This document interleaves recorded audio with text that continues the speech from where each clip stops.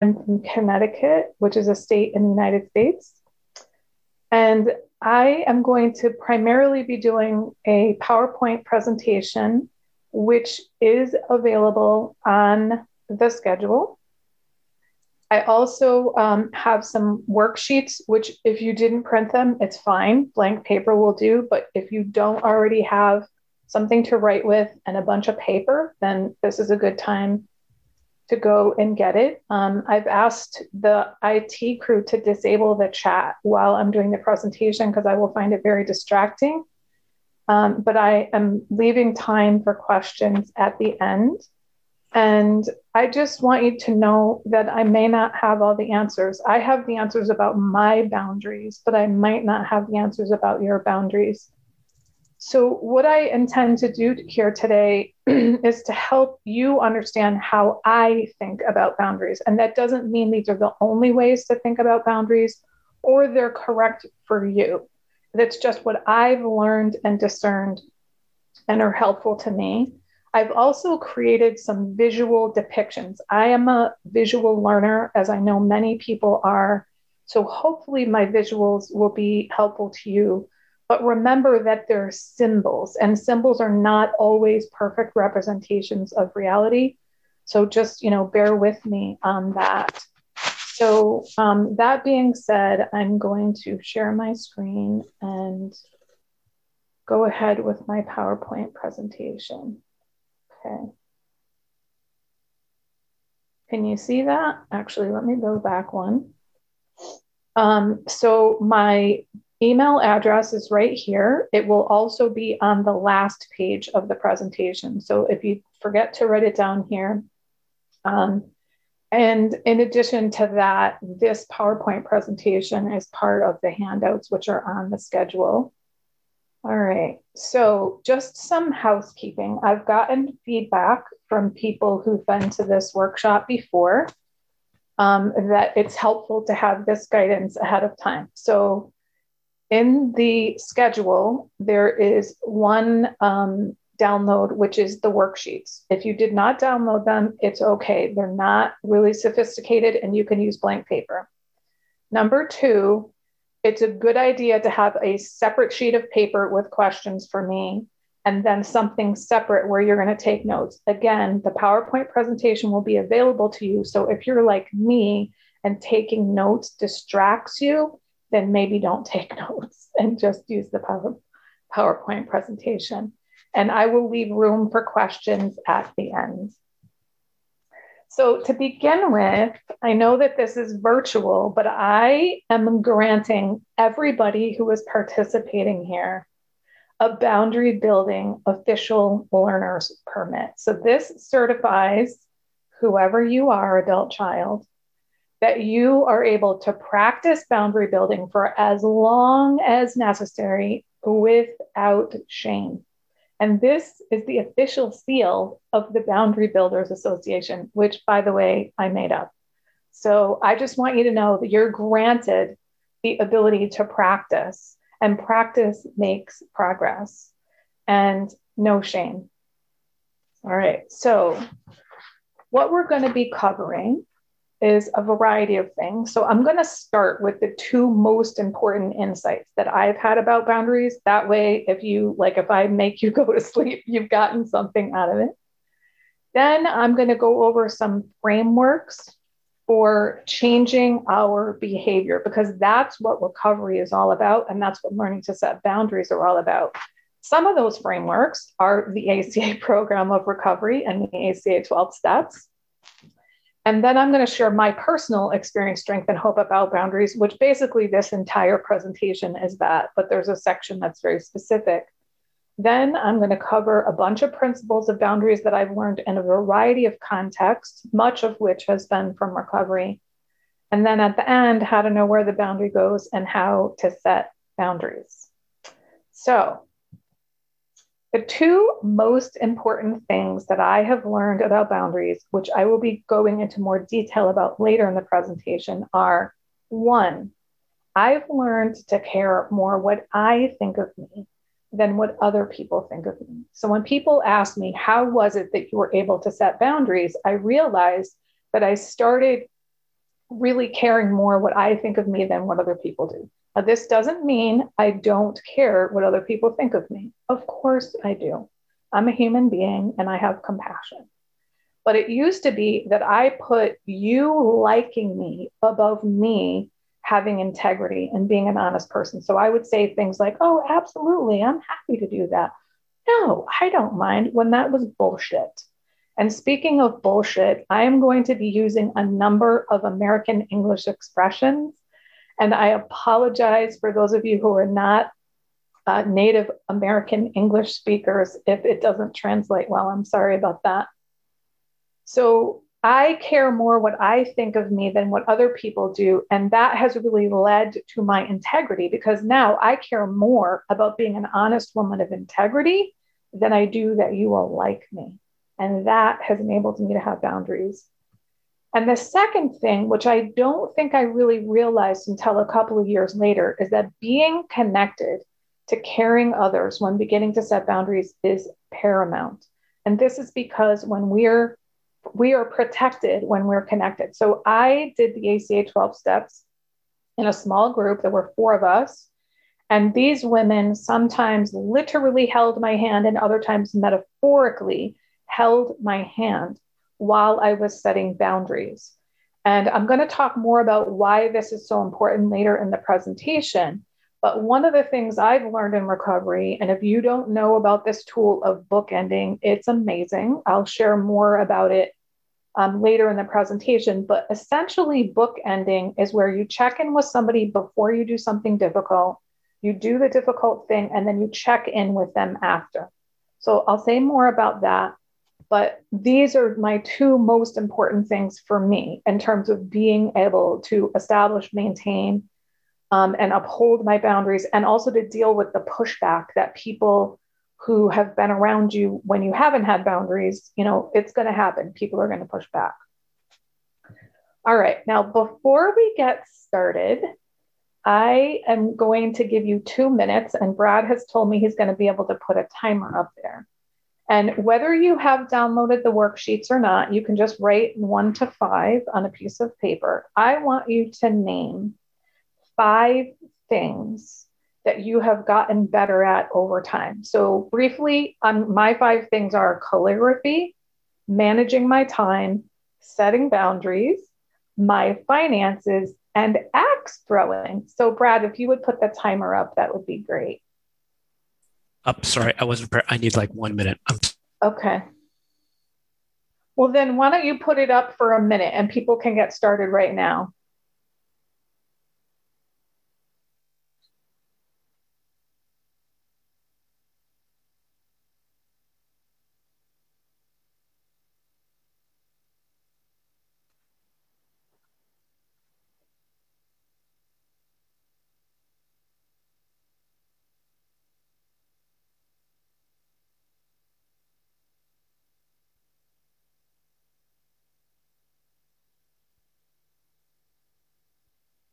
Can everybody see Brad's screen with the timer? Oh, actually, they can't answer. Liz, can you see it? Yes, I can. Okay, great.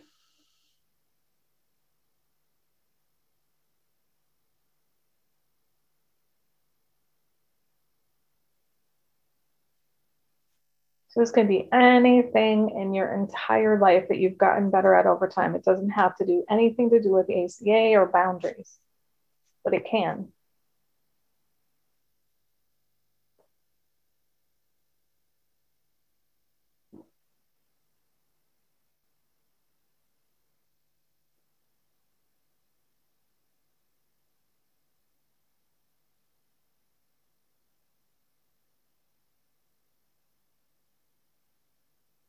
I see that somebody raised their hands, and unless that's a tech question, I'm not going to be fielding questions until the end. I'm encouraging people to write them down. All right, so time is up on that, and that's for you. It's not for anybody else, but I am going to move on. And I want to say that for me personally, I needed to have boundaries enforced on me from the outside before I could learn to develop my own. So one of the benefits of being in 12-step recovery is that there are boundaries built right in. So, for example, the concept of one day at a time is a boundary. The idea is that you have a boundary of one day that you're living in. You're not living in the wreckage of the future, and you're not living in the wreckage of the past. You're living in today. There are a bunch of common meeting practices that are also boundaries. The no crosstalk rule is a really important one. We don't interrupt people.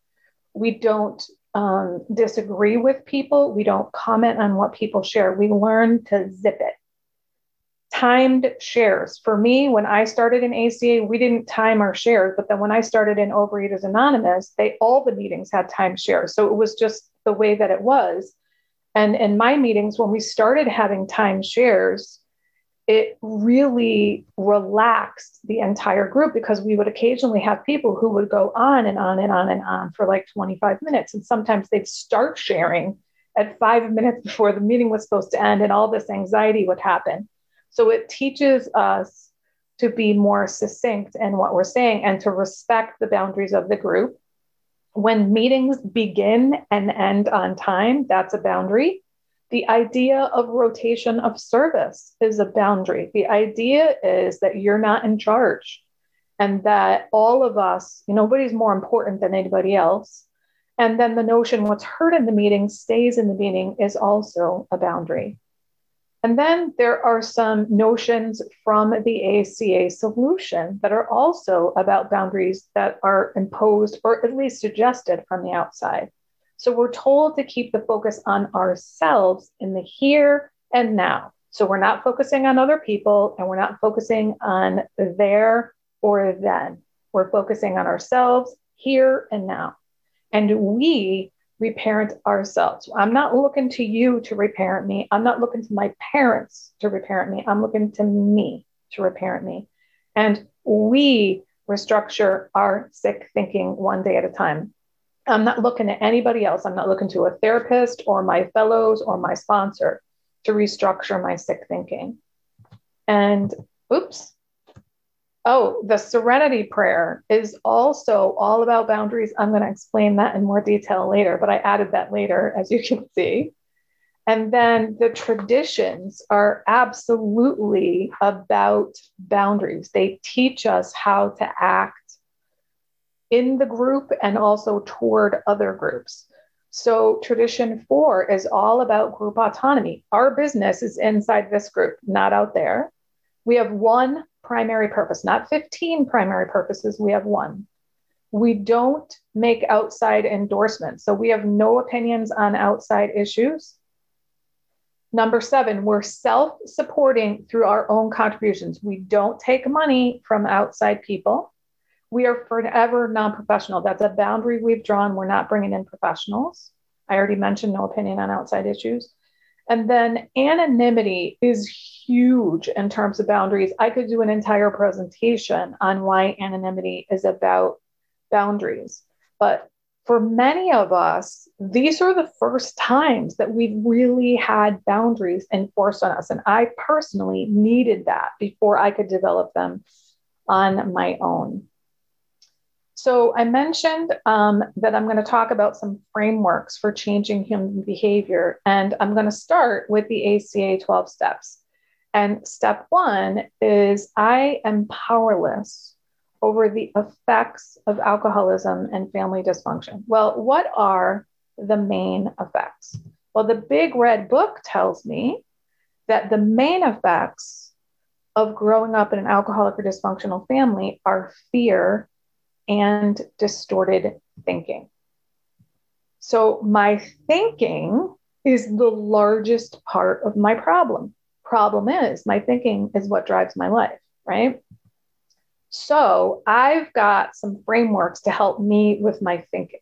One of those frameworks is recovery, and another is I love quotes. And so I have a bunch of quotes I'm going to share with you.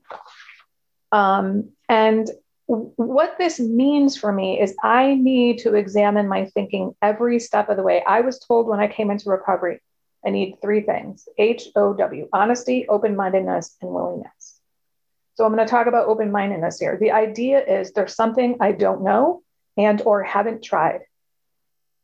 that is going to help me and that the process of recovery actually works. So I need to examine my thinking every step of the way, especially when it comes to recovery. And what I like to do, I learned, is to begin with the end in mind. Where am I headed? And where I'm headed is step 12, which tells us, having had a spiritual awakening as the result of these steps, we try to carry this message to others who still suffer and to practice these principles in all our affairs. So I'm going to break this step down here.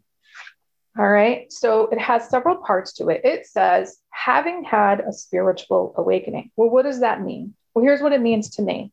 It means the ability to be, see, think, do, have, and believe that which I could not be, see, think, do, have, and believe before recovery. In other words, I am changed. It doesn't necessarily have to have anything to do with God. It can, but it doesn't necessarily. So the spiritual awakening is I am different than I was at the beginning of the 12 steps. Another part of this says we practice these principles in all our affairs. Well, what are these principles? Well, these are some of the principles that are tied to the steps in the traditions: honesty, hope, faith, courage. And we practice them in all our affairs, not some of our affairs, in all our affairs. And remember, we practice them. So we strive to live up to these principles. We're not going to all the time, but that's what we're hoping to do. And then the last part is we try to carry this message to those who still suffer. Well, what is this message? Well, the message is I'm changed. And guess what? You can too. That's why we're carrying it, because I'm changed and you can too. And I was taught by my first sponsor in my other program, you don't just carry the message, you are the message. By the way I live my life, because I practice these principles in all my affairs, I am the message. And so the other part of that message is I'm trying to live my life by these spiritual principles in spiritual alignment. So we want others to know I've changed, you can change too, and you can also live by these principles. So we're beginning with the end in mind. This is where we're headed. And I'm going to come back to this towards the end, this notion of practicing these principles in all our affairs and living in spiritual alignment. So this 12th step is why I am here today. This is 12th step work for me. So listen up, people. You too can change. You're not terminally unique. You're not beyond hope. No one is. It is never too late to change. I don't care how old you are. It is never too late to change. And everyone can be healed, including you. All right. So back to the distorted thinking. Some of the frameworks that I use come in the form of quotes. So what's going to happen for you this weekend at this convention is you're going to learn some things about yourself. Some of them you're not really going to like. And I encourage you, when that happens, to think of them as info, not ammo. What do I mean by that? I mean, when you learn something new about yourself, you're going to take it in as information to learn and grow from, not as ammunition to beat yourself up. Most of us in ACA are super good at beating ourselves up, right? But beating yourself up will not result in changed behavior. Because if it did, you would be changed by now, right? It only results in you being battered and bruised. So most of us are constantly on the lookout. Where can I beat myself up? Where can I beat myself up? And it may not be conscious. In fact, it likely is not. But from now on, when something comes up that feels critical or painful, I encourage you to think of it as info, not ammo. And then another saying that is really helpful to me is go as far as you can see. When you get there, you can see further. So you may think, oh my God, my situation is hopeless. I had such a fucked up family. I'm never going to be able to recover, or I have no idea how I'm going to get to be the kind of person who has boundaries. Well, go as far as you can see. When you get there, you can see further. Or as Martin Luther King Jr. said, you don't have to see the whole staircase. Just take the first step. Action is required, not knowledge. So it says go as far as you can see. And another expression is do the next right thing. It's not think the next right thing, it's do the next right thing. So go as far as you can see. And then when you get there, you can see further. All right. Another one is anything worth doing is worth doing badly at first. So when you start to set boundaries, you're not going to be good at it. The first memory that I have of setting boundaries in recovery, I went to set it. I don't even remember what it was, but I went to set a boundary and I was like, wham, oh, that was a little too harsh. Now, I didn't know that because I didn't know it until it happened. And as soon as it happened, I realized, oh, that was too harsh. I didn't mean for it to be that harsh. I didn't know it was going to be too harsh until I did it and I felt the harshness. So I had to be willing to do it badly at first. Think about walking, right? When you learn to walk as a baby, you have to be willing to do it badly at first, or you're never going to you have to be willing to fall and tunnel. And if you think about it, the reason you can't walk when you're a baby is because you don't have the muscles in your legs to hold you up. Well, guess how you get the muscles? By falling and getting back up. So anything worth doing is worth doing badly at first. Another one is you don't get better at something by not doing it. So I happen to be an entrepreneur, and I was first told this in the world of entrepreneurship. And I thought, damn, that's pretty obvious. And I also thought, oh, this is really helpful in the world of recovery first. Another way of saying this is practice makes progress, right? So you don't get better at something by not doing it. If you have tried to set boundaries in the past and people didn't respond the way you wanted them to, and you gave up, well, guess what? You're not getting any better at setting boundaries by not doing it. So you have to actually do things. And then this really applies to anything about human behavior change. And it's this: it's a slow process. Quitting won't speed it up, right? So if you start working on setting your boundaries and it's not going fast enough for you and you stop, it's really not going to speed up the process for you. So these all sound like they're rather obvious.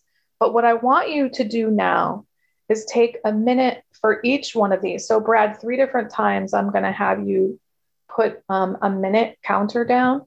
So the first one is, I want you, if you have worksheet 2, great, you can write this on there. If not, blank paper will do. What is something you've been afraid to do badly? So take a minute to write on that.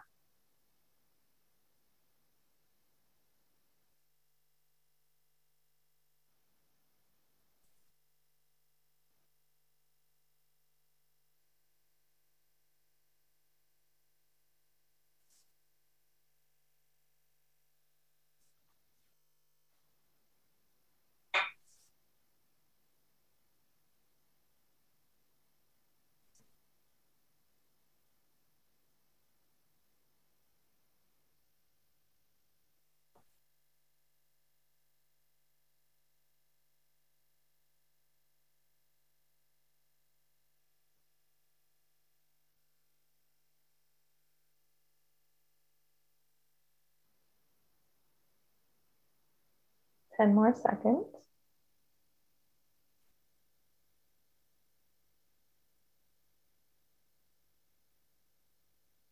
All right, we'll need another minute for this, Brad. What is something you've not been doing, but you want to get better at?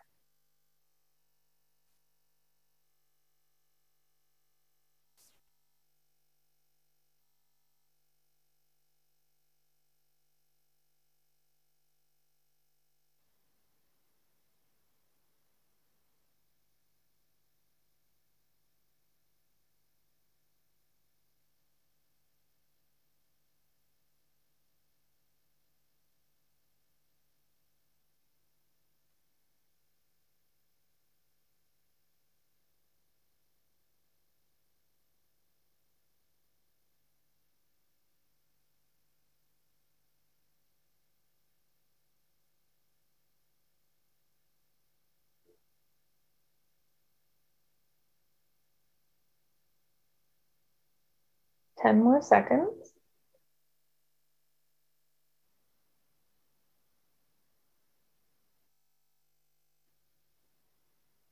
All right. And remember that I am trying to help you to think differently about yourself, about the world, and what's possible. So this one is, it's a slow process. Quitting won't speed it up. So what have you given up on because it's too slow or it just wasn't happening fast enough for you? 1 minute.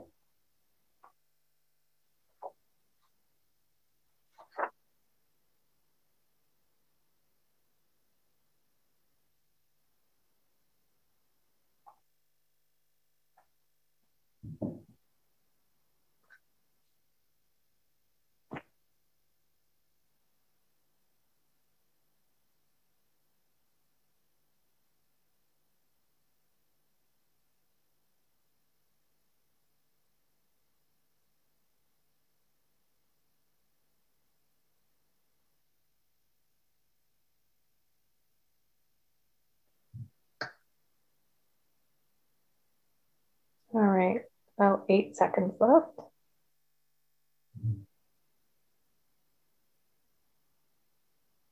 Okay. So somebody shared this with me when I first got in recovery, and I absolutely loved it. And I think it's because we compare our insides to other people's outsides. But just know if you keep coming back, the trajectory is eventually in the my life is better direction. So I mentioned this way of thinking. It's a slow process, but quitting won't speed it up. And I want to give you a framework for thinking about human behavior change. And that is the results of our behavior change are much more likely to happen in an exponential fashion rather than a linear fashion. So we think, I'm going to do this and it's going to go this particular way. And so what I want to do is give you an illustration here. And again, this is a metaphor. I'm not giving, has to do with money. I'm not giving anybody any money, but it has to do with the difference between linear growth and exponential growth. And in this particular case, the exponential growth is going to be doubling. So in this example, let's say that I said I was going to give you 1 penny every single day for 30 days. At the end of 30 days, you would have 30 cents. Now, in my other model, where I'm saying we're going to make this be an exponential growth model, if I gave you a penny the first day, and then I doubled it the next day, and I doubled it the next day, and I doubled it the next day, by the end of 15 days, you would have $163.84 on that day alone. So by the time you got to day 6 in this exponential growth model, you would be farther than you would have gotten in the linear growth model. And human behavior change tends to have an impact that is much more like exponential growth than linear growth. But look what happens if you keep going and you double it every 30 days. By day 30, you have $5 million on that day alone. But in all 30 days, it totals up to over $10 million. Can you imagine if you stopped on day 5 or day 10 or day 15 or even day 24? You wouldn't realize anywhere near the kind of impact that you might have. And again, this is a metaphor. It doesn't mean that human growth works exactly like this, but the idea is you're going to see the payoffs exponentially grow in your life. And that is exactly what has happened for me when it comes to boundaries. And this is my number one rule when teaching people about boundaries. And it is this. Actually, it's my top 5 rules. Keep the focus on yourself, keep the focus on yourself, keep the focus on yourself, keep the focus on yourself, keep the focus on yourself. Your boundaries are about you and they are for you. So keep that in mind when you're working on setting boundaries.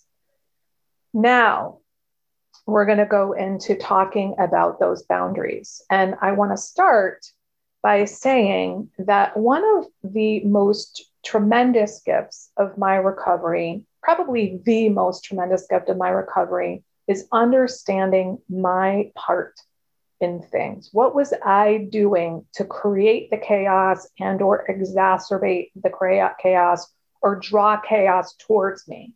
before recovery. And what's the reason it's such a great gift is because I can stop doing that shit. And another incredible gift of recovery is that I'm able to look back at my past before recovery and say, here's what I was doing, here's what I was thinking, and here's what my motives were with crystal clarity. Now, back then, I was absolutely blind to it. This is the denial that the Big Red Book talks about.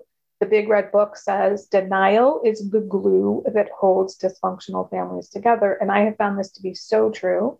I've been in ACA I just celebrated my 6-year anniversary last week or the week before. And there's still some denial the bulk of it, I believe, I hope, has been lifted. When I came in, I thought I had 7 traits. I have 13 of them. That's how much denial I was in. But one of the things I can see about myself before recovery was it was almost like I was walking around as a bunch of fragmented pieces that were just sort of floating in space, and they had all these spaces between them. And because there was spaces, other people's shit could leak into them. And because there were spaces and because I didn't have boundaries. So what happened over time is that recovery helped me integrate those pieces into a coherent whole. In addition to integrating those pieces together into a coherent whole, I got rid of the pieces that were not me. And I discovered my real shape. For me personally, I'm a turquoise oval. And so I'm no longer fragmented. I am whole. Now, I can be rocked by things that happen to me now. Of course I can. And things, of course, still happen to me. But I cannot be shattered by them the way that I used to because I am no longer fragmented.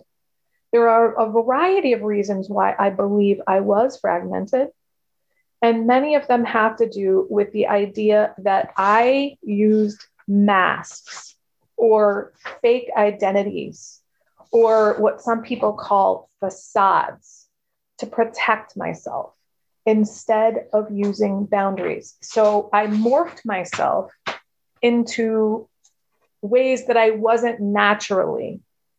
And because I was being fake, I was defensive all the time because God forbid people see who the real Barb was. I also grew up this notion that I shouldn't be flawed. And if I was going to be flawed, I damn well better not show it to other people. And so that made me even more defensive. So when I say I put up these masks or I had these fake identities or these facades, what do I mean by that? So again, I morphed myself to fit what I thought others wanted of me. So one of my fake identities was, I can afford this. So I can tell you right now, every financial problem I have ever had in my life, and I've had a lot of them, I declared bankruptcy in 1999 when my student loans came due. Now I turned that around and was able to buy a home 9 years later, well before recovery. But all of my financial problems have to do with codependence, every one of them. All right. Another fake identity I had, I have my shit together. So in other words, I don't have flaws. I have all the answers and you should all be listening to me. Another one is I have all the time in the world for you. I gave my time away to other people all the time. Another one is I don't need help. I am completely self-sufficient. And I will tell you that learning how to reach out for help, which is my number 2 tool of recovery. My number 1 is pausing. When I learned to reach out to help for other people, I was in the step group I mentioned earlier. And one of the women in the group said one day when we were meeting, she said, I was really upset and I was going to reach out to one of you the other day and I talked myself out of it. And we realized, oh my God, we're all talking ourselves out of reaching out for help. So we made a pact. We're going to stop talking ourselves out of calling someone when we want help and support. And then none of us did it. So even though we talked about it, we made a pact about it, we just couldn't do it. I mean, eventually we learned how to do it. That's how hard reaching out for help is for ACAs. And then another fake identity that I had or mask that I wore was, I like what you like, really. Okay. So this ended up in me being pulled and morphed in all these different directions. So I was fragmented. And what recovery has done for me, what having healthy boundaries has done, is helped me to establish my real, authentic identity. And I mentioned before, my shape is a turquoise oval. All right. So, promise number one in ACA says we will discover our real identities by loving and accepting ourselves. And one of the ways we can grow to love and accept ourselves is to start practicing these principles in all our affairs, living up to our own standards. All right. And one thing that has become notable to me, and I think it's really because of doing this presentation and the way that I chose to depict it, is that note, my real identity still contains some aspects of my masks or fake identities. So I actually really do want people to like me. I really do want to be helpful. I really do want to be agreeable, but I don't want to morph myself out of proportion when I am doing those things. I want to hold on to the real part of Barb. And so I've learned to use boundaries instead of these masks or fake identities. And so I'm going to talk more and more about what that looks like. But before we do that, I want you, even if you don't have worksheet 3, you can use a blank piece of paper. But if you do, you can go ahead and use it. And I want, Brad, if you could give 3 minutes on the clock for this. So you can use the shapes that I used and you can write in them, or you can draw in them, or you can draw something entirely different. Think of, I would say, at least 3 fake identities or masks or facades that you've worn to protect yourself instead of using healthy boundaries. So if you'd put 3 minutes on the clock, great. Thanks, Brad.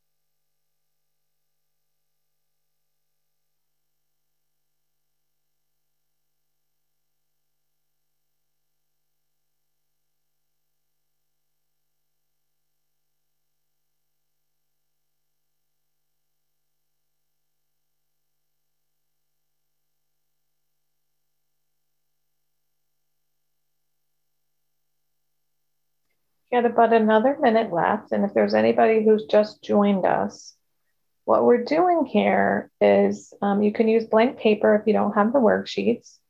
And what we're doing is either writing or drawing out some fake identities or masks or facades that we have used to protect ourselves.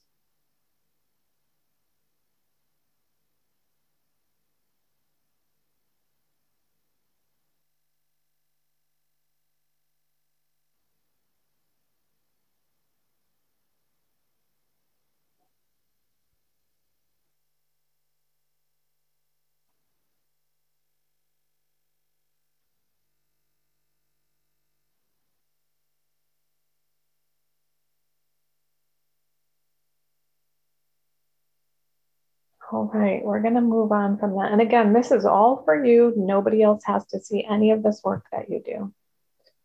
All right, now I'm going to move into some principles about boundaries. I know that for me and many people that I meet that don't really have healthy boundaries, when they start thinking about them, they think that they're like walls.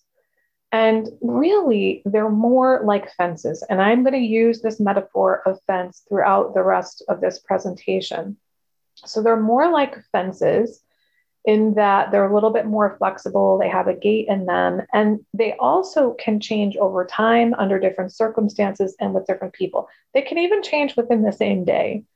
It's really about what makes you comfortable in your own skin, in your own body.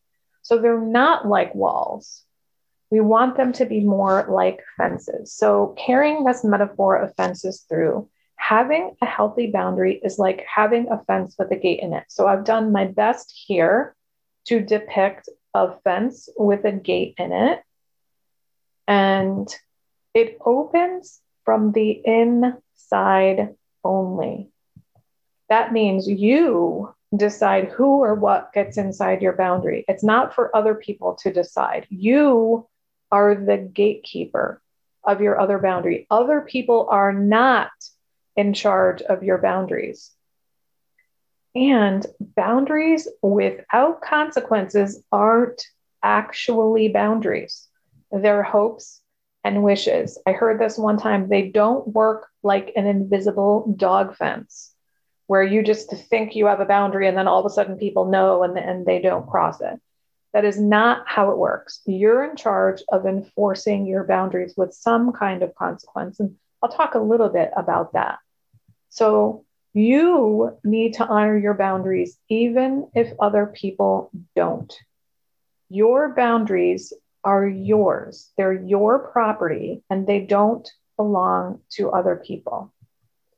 If others don't respect your boundaries, you have to be willing to walk away. And walk away can mean a variety of things. It can mean putting up your hand, saying, I'm not going to do that, or some other kind of consequence.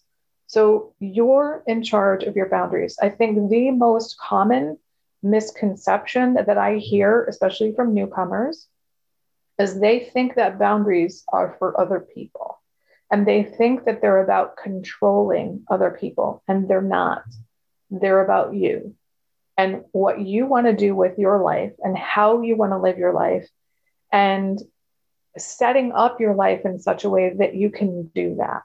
And I'm going to talk more and more about how precisely we do that. So I think that for me personally, one of the reasons that setting boundaries in the beginning was so difficult and so painful was I had no models for healthy separation. It was either enmeshment or abandonment, nothing in between, right? So for me, setting healthy boundaries felt like abandonment. And it's not. It's about healthy separation, differentiating yourself first from your family of origin, but also from all of those around you. So I've grown to care more what I think about me because I actually know what I think about me. And I know what I like and I don't like because I've been working on developing healthy boundaries over time. Now, I mentioned at the very beginning, one of the most important things I learned about setting healthy boundaries was being connected to safe and caring, healthy other people was paramount to me setting healthy boundaries. And so I talked about this possibility of bookending, and this is really important to remind us that setting healthy boundaries is not about abandonment. So the notion of bookending is basically where you want to do something difficult and you check in with somebody before and after you do it. And it could be as basic as you send somebody a text, I'm going to do this thing, you do the thing, and then you send them a text and you say, I did it. Or it could be a lot more complex when it comes to setting boundaries, especially if you have a particularly difficult one and or it's the first boundary that you're setting. Maybe you have a step group that you work in. Maybe you have a sponsor, a fellow traveler, or a therapist that you're working with. You want to talk through where it is you want to set the boundary, who you want to set it with, maybe some of the language that you're going to use. And the day that you want to set the boundary, you might call that person or meet with them in person. And they affirm you, they nurture you, they help you through this process. And the other thing they do is they help you process your difficult emotions about the boundary. Then you go and you set the boundary with the other person, and then you come back to your safe, caring other person. And again, you process your difficult emotions with that person. You do not process your emotions with the object of your boundaries. You're not launching all of those emotions at the person you're setting boundaries with because you've processed before and you've processed after. The other thing this does is while you are there setting the boundary, I call it when you're in the lion's den, you know, at least on a subconscious and psychic level, I am not alone. There is this caring other person out there who knows where I am. They know what I'm doing and they know what I'm going through. I am not abandoned. So I'm connected. Remember, we are protected when we're connected. That is another reason why recovery works so well, because this is a group process. We do not do this alone. Okay, I cannot see the title of this slide because the stuff is over the top. Okay, so we don't put fences around property we don't value. So if you had an abandoned piece of property like this, you probably wouldn't care to put a fence around it because you wouldn't really care too much if people were breaking in or defacing it. But if you were to put a whole bunch of work into refurbishing your property and taking care of your property, and in this case, I want you to think of yourself as your property. So if you go about the process of reparenting yourself with gentleness, humor, love, and respect, and you start taking better and better and better care of yourself, you're much more likely to want to put a boundary around that property because you care about it. And what I experienced when I set boundaries is that this was an iterative process. So I set a boundary and I feel better about myself. And I feel better about myself so I can set a boundary. And because I set a boundary, I feel better about myself. So the more you set boundaries, the better you're going to feel about yourself, the more you're secure you're going to feel about yourself. And this, in my opinion, is because we've stopped abandoning ourselves when we start setting boundaries. I think, we know that one of the things we fear the most as adult children is being abandoned. And the ironic thing is what we do is we abandon ourselves. And what I have found in my recovery anyway, is that when I stop abandoning myself, I stop being afraid of abandonment. And that makes total sense because I'm no longer abandoned. And then when I add my higher power to that, I've got me that I can count on, and I've got my higher power, then I'm not abandoned. I don't need you. I'm not grasping at you to give me the thing that you probably can't give me anyway, because I'm giving it to myself. So when I stop abandoning myself, I stop being afraid of abandonment.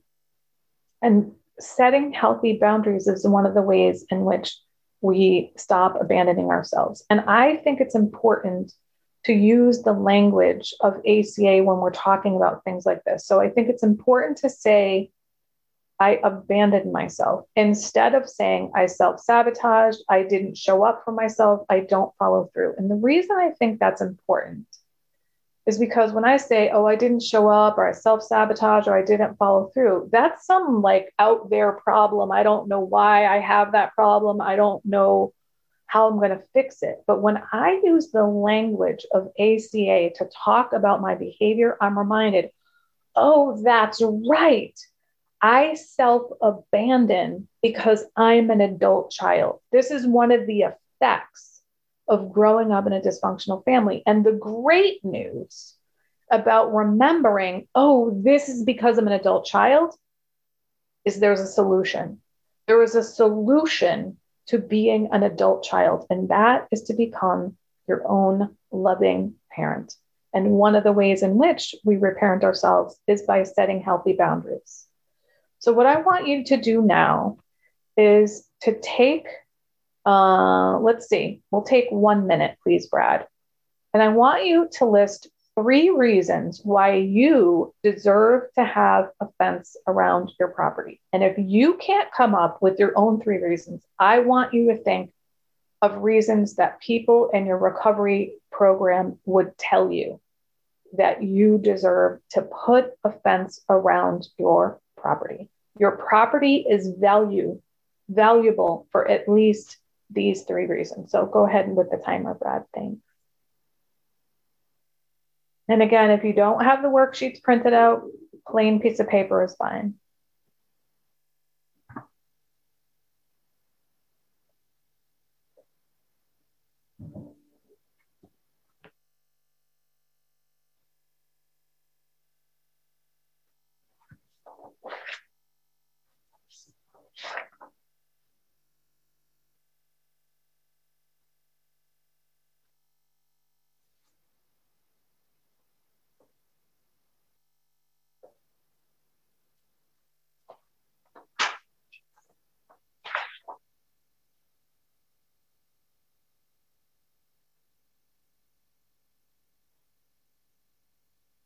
About 10 more seconds.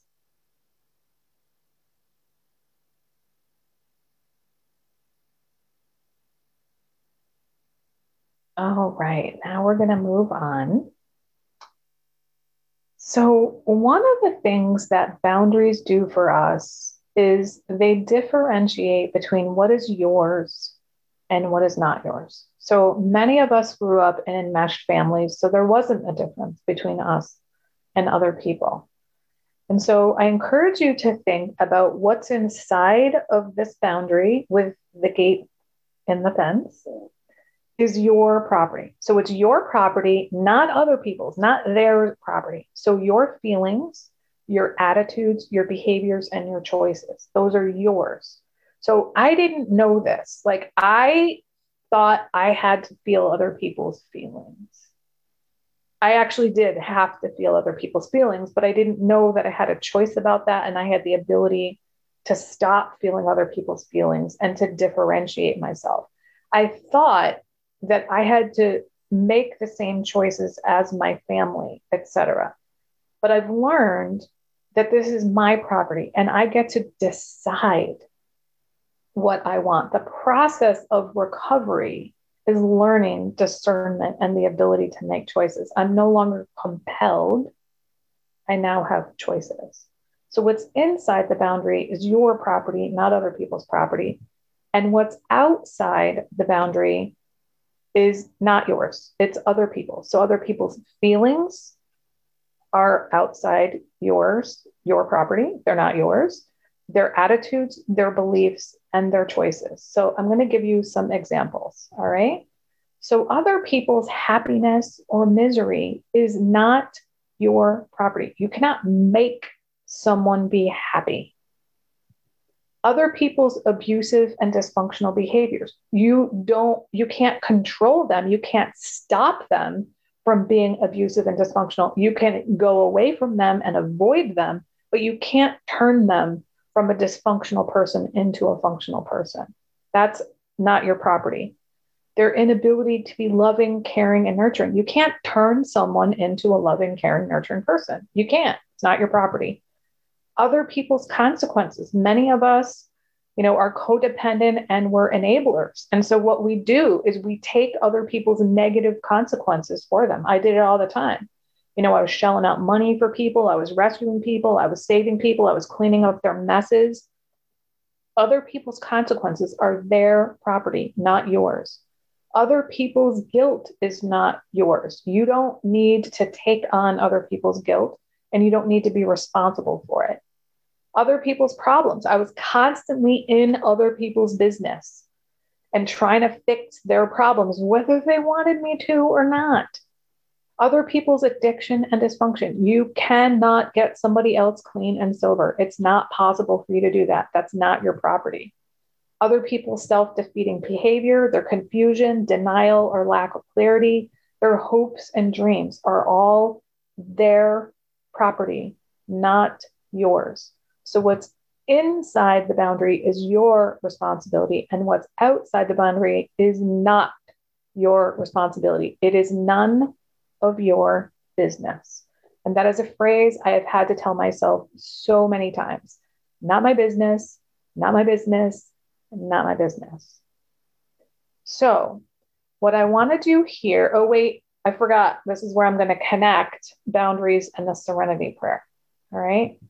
So the serenity prayers says that I accept the things I cannot change. So that's basically everything outside of the boundary.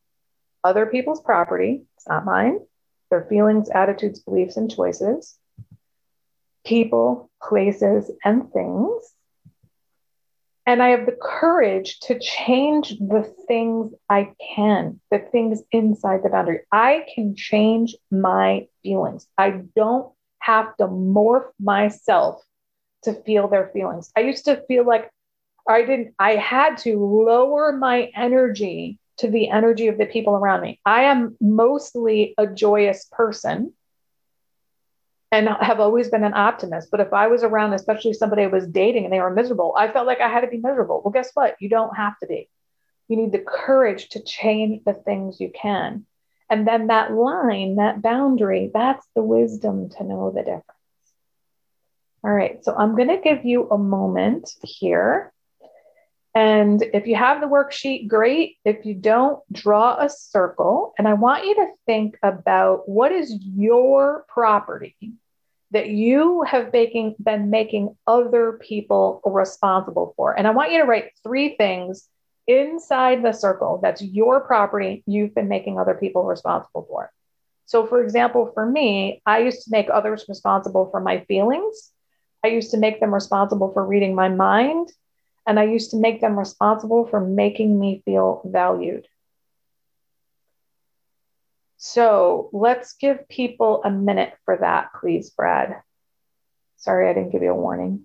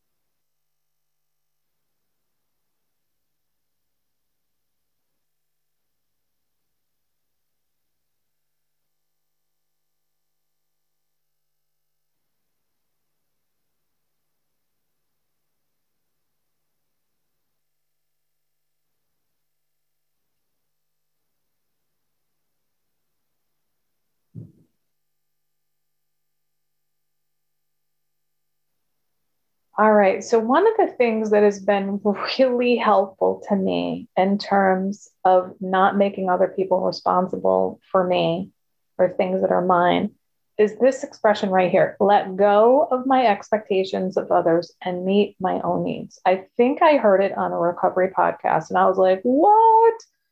And I have used this over and over and over again. It has become so important to me that what I do, I keep a nightly journal where I do my nightly inventory. And I've been keeping a gratitude list for 20 years, by the way.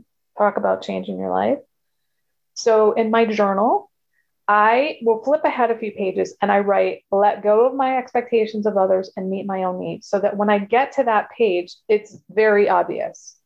And so what I do is I think, okay, is there a place or a time today where I had some expectations of others instead of meeting my own needs? And it's become fewer and farther between because I'm getting so much more used to meeting my own needs. So an example might be, I expected somebody to praise me for something, but guess what? I didn't tell them.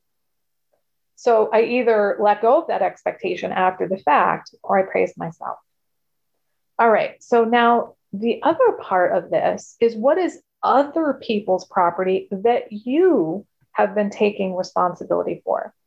So I want you to list 3 things that other people that are other people's property you've been taking responsibility for.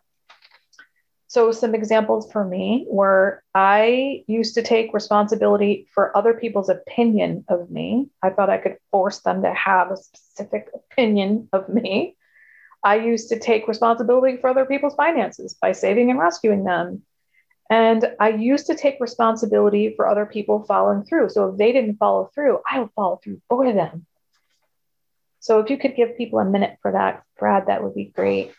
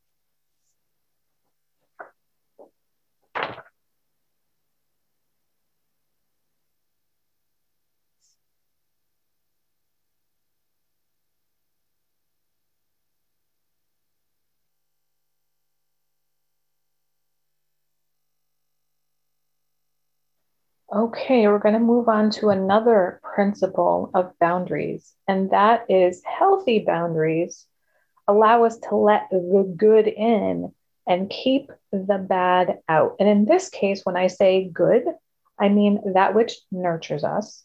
And when I say bad, I mean that which harms us. And I want to make a distinction between harms and hurts here. Okay. So when I go to the dentist and I get my tooth drilled, it hurts, but it doesn't harm me, right?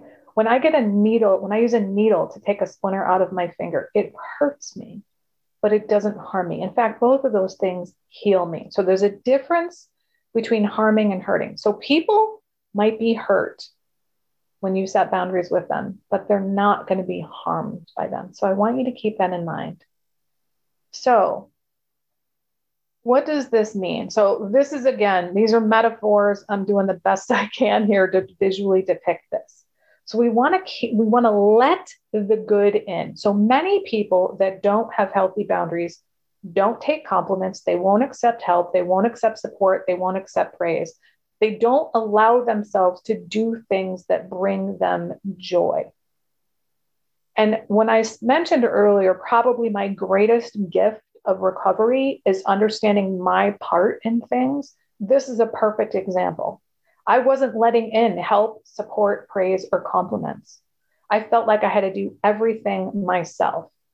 So when we have healthy boundaries, we allow ourselves to take in the good. And we also allow ourselves to keep out the bad. So it could be things like toxic environments, yellers, screamers, etc. So this is a way that we become our own loving parent. And what's supportive and helpful and nurturing for me isn't necessarily what's supportive and helpful and nurturing for you. And what's harmful to me isn't necessarily harmful to you. So I want to figure out how to set up my life so okay things keep coming and the not okay things go away. So what I'd like you to do now is write inside the circle. So what are some good things that nurture you that you have not been letting in? You can either draw them or you can write the word. So let's put a minute on the clock for that, please, Brad.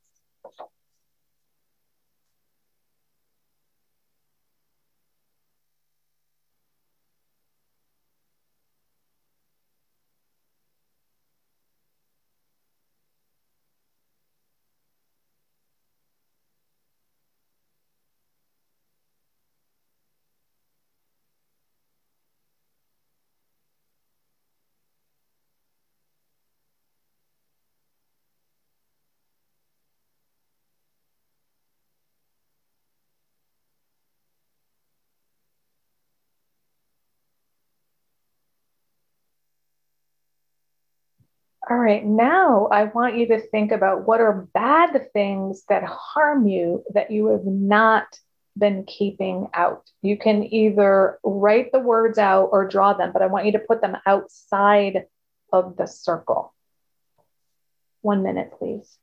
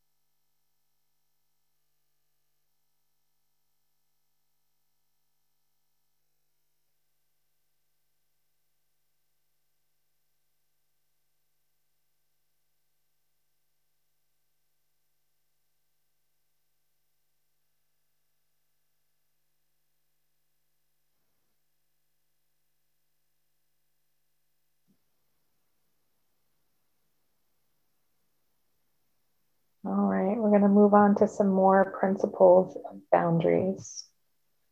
And we're going to talk here about boundaries of self-containment. And I will tell you, I heard a speaker at a 12-step recovery meeting share his story. And he said, I now have boundaries of self-containment and boundaries of self-protection. And I was like, mind blown.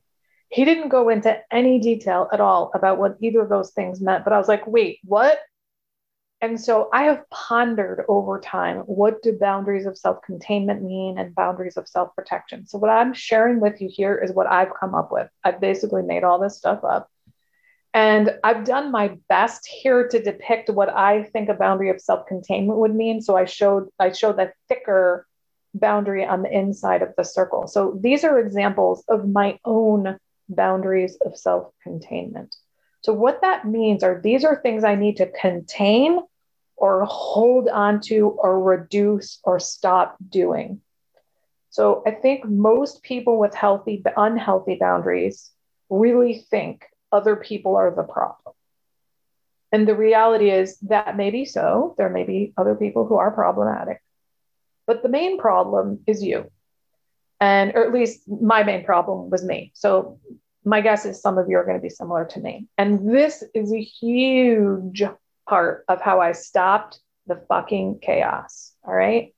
So boundaries of self-containment. I used to give personal and private information to people that I didn't even really know and that weren't necessarily trustworthy. So that put me in harm's way. I used to give unsolicited advice all the time. Meanwhile, I was over 100 pounds overweight. I had years of debt problems, years of substance abuse, a 19-year-long codependent relationship with my boss, a string of dysfunctional romantic relationships. I was estranged from my boss. I mean, come on. Like, I'm giving unsolicited advice to people about how to run their lives, and I can't even run my own damn life or one area of my life, right? My inner critic, I just used to let it run rampant. And now as soon as I hear it, I need to contain that.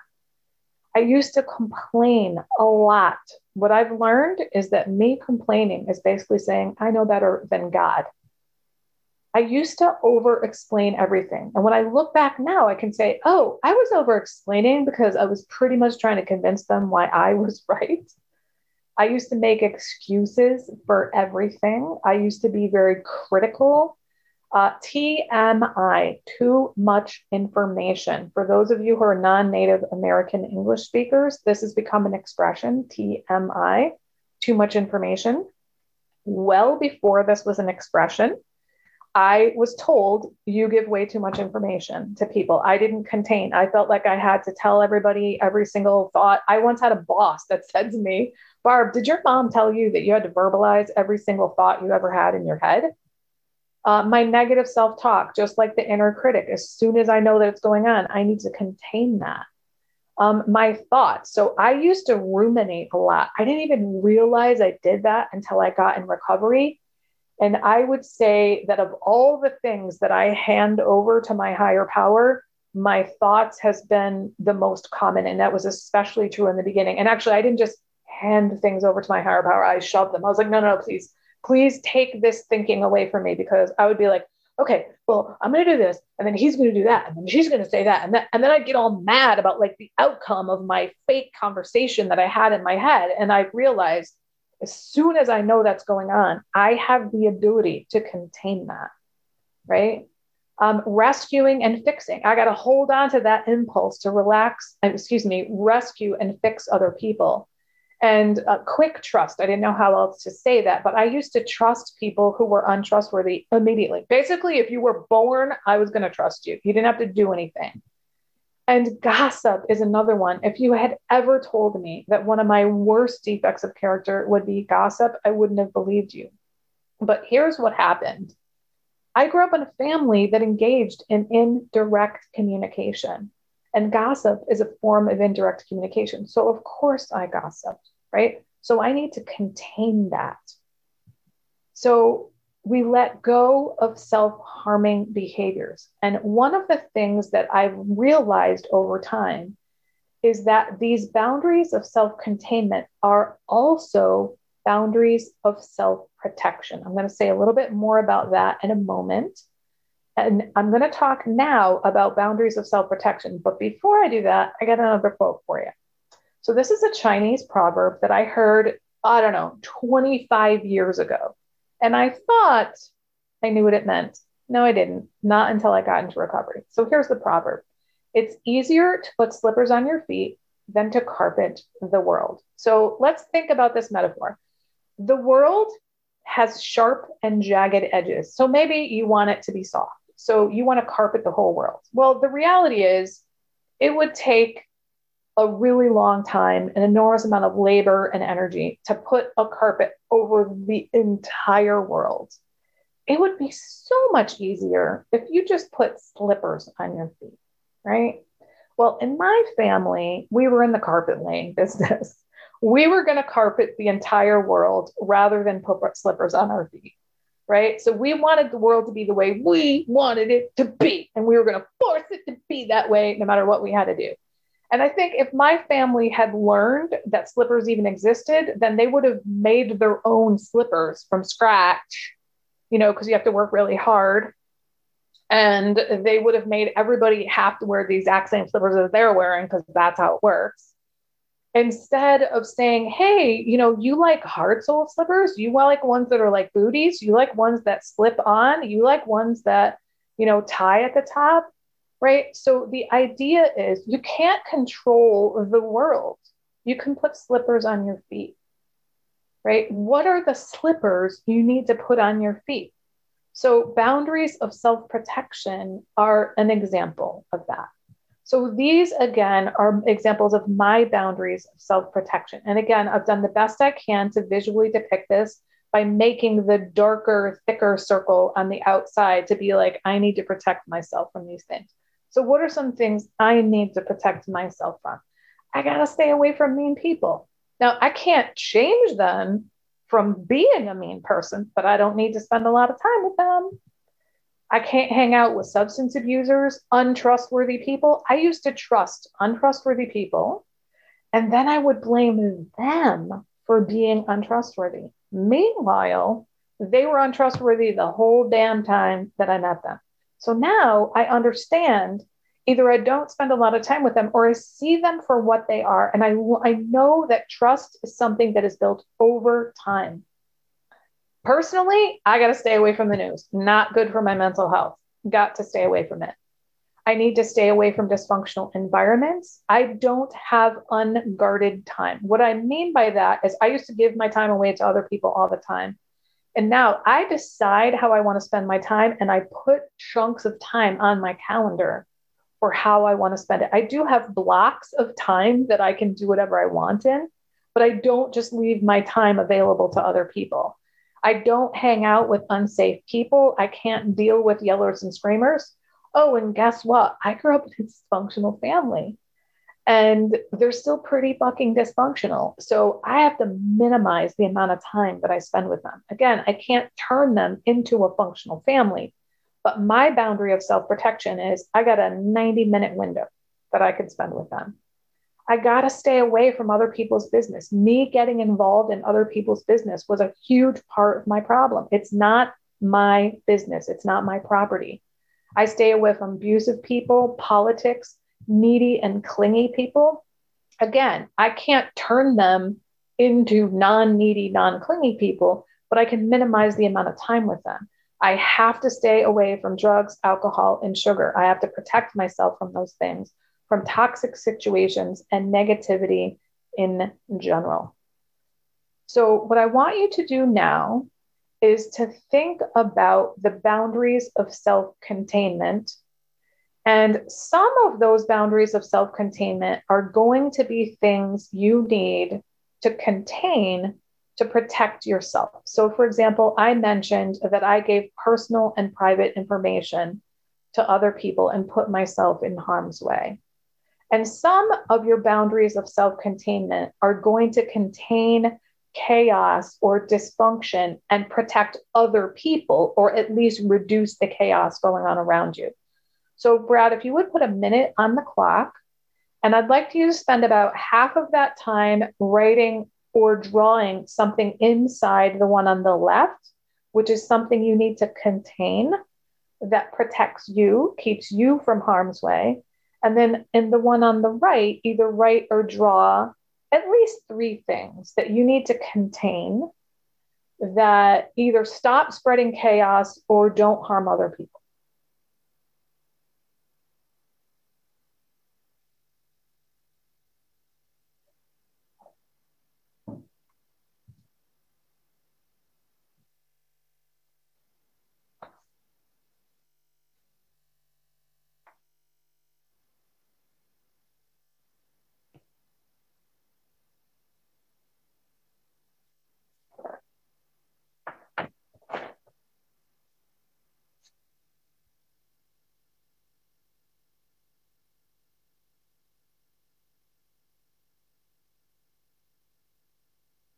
So if you're somebody who has been watching and not doing any of these exercises, I want to remind you that you didn't come here to this workshop and to this convention for entertainment. You came here for recovery. So I really encourage you to participate in the exercises. All right, we're going to move on. And now I want you to think about boundaries of self-protection. What do you need to take care of and protect yourself from getting triggered, from chaos, and from addiction to excitement? Now, this doesn't mean you're never going to be triggered.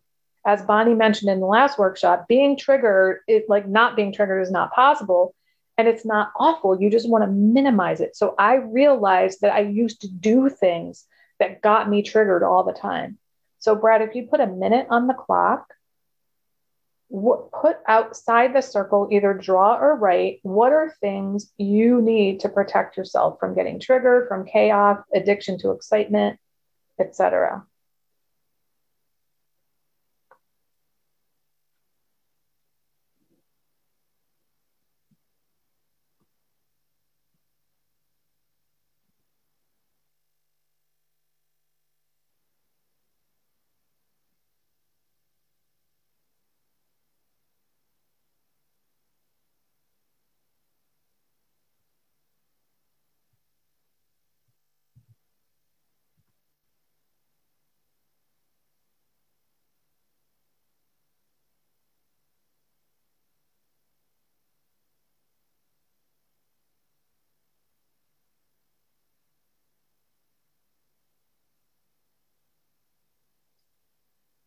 Okay, and I can see I'm going a little long on the stories. So I know that this is supposed to end at 1/2 past the hour, but I can stay until 40 after the hour because I'm told that's when the fun break starts.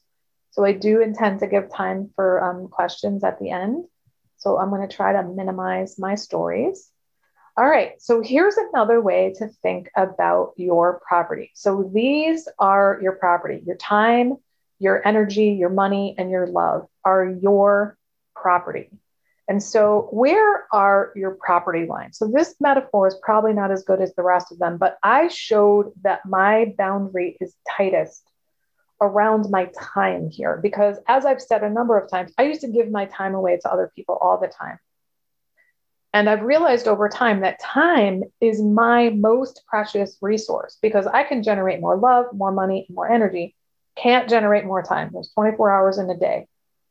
And so I think of the size of the other boundaries in relation to how tight I need my boundary to be. So where are your property lines? So I'm just asking you to think about that here. We're not necessarily going to do an exercise about that, but I am going to use this again as another metaphor. So are you giving away your love, your compassion, and your forgiveness too much to others and not holding on to any of it for yourself? Are you giving away your money to others to buy their affection or to rescue them or save them because they, quote, need you? Are you self-supporting through your own contributions? And are you allowing others to be self-supporting through their own contributions? Are you giving your time away so that you run ragged and have no time to play and have fun in your life? And have you given away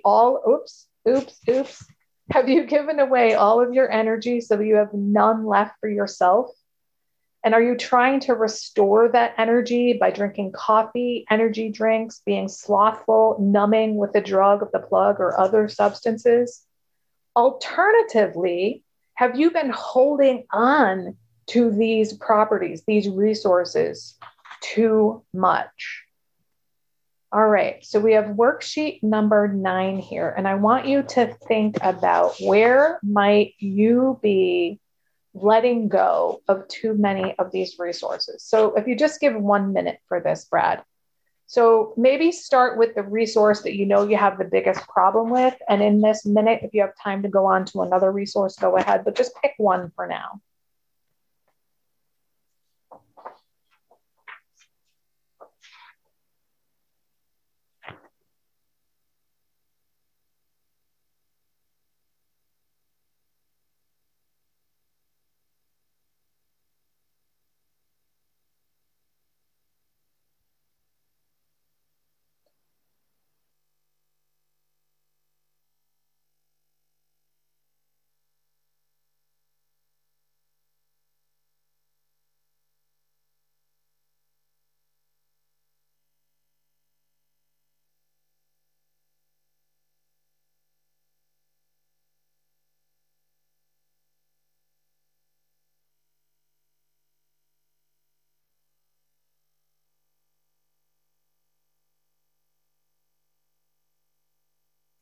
All righty, we're getting into the home stretch here. So people have asked me many times, how do I know where to set the boundary? And what I've realized is this: I decide how I want to live my life, and then I draw a boundary around that. Another way to figure that out is what makes me feel at peace. If I'm at peace, then I know I have a healthy boundary. If I'm anxious and uncomfortable, I probably need to either set a boundary or tighten up a boundary.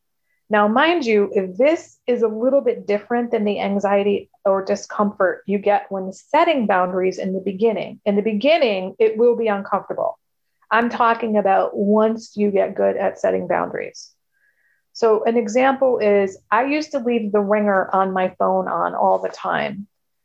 And then I would get mad at people for texting me and interrupting me. So I turned the ringer off, right? I thought that if I heard the buzz of the text message coming through, I'd be able to ignore it if I was busy, but I was wrong. So instead of getting mad and resentful of those people, I set a boundary. I turned the ringer off, right? So what I do is I decide how I want to live my life. So I've listed here some of the principles of recovery. Remember back when I talked about step 12, we're practicing these principles in all our affairs. So I want to live according to these principles. What do I need to do that? And I draw the boundary around that. My principles and my values are inside the boundary, right? How do I live my life in such a way that I can live up to these? So I know the boundary goes here because here is what allows me to practice these principles in all my affairs. So I used to be dishonest with people all the time and say that I liked things I didn't like, or I didn't mind doing things I minded doing. And the boundary is now how I need to be honest. Honesty is the bottom line for me. Like if I'm dishonest, I'm going to relapse. That's just the way it's going to happen for me. So, and I have integrity when I live up to my values. So we're looking to be in spiritual alignment with our higher power. Remember, I said at the beginning, I like to begin with the end in mind. Where am I headed? I'm headed towards step 12, so I can practice these principles in all my affairs.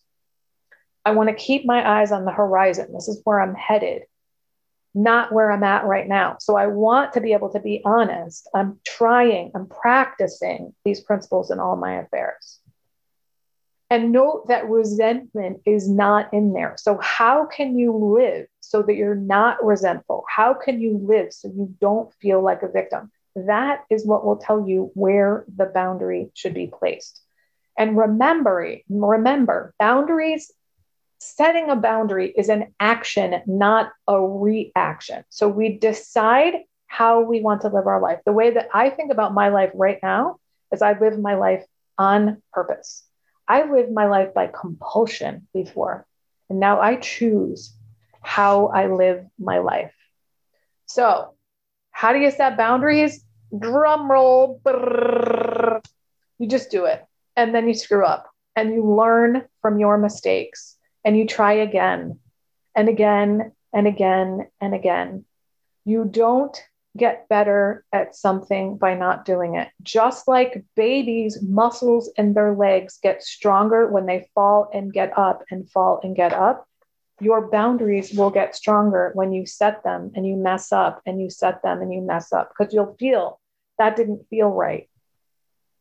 So when you set boundaries and make mistakes, you get to take responsibility for doing it when you figured it out. If I told you where to put the boundary, you wouldn't be responsible for your own boundary. The process of getting it wrong is how you get it right. Practice makes progress.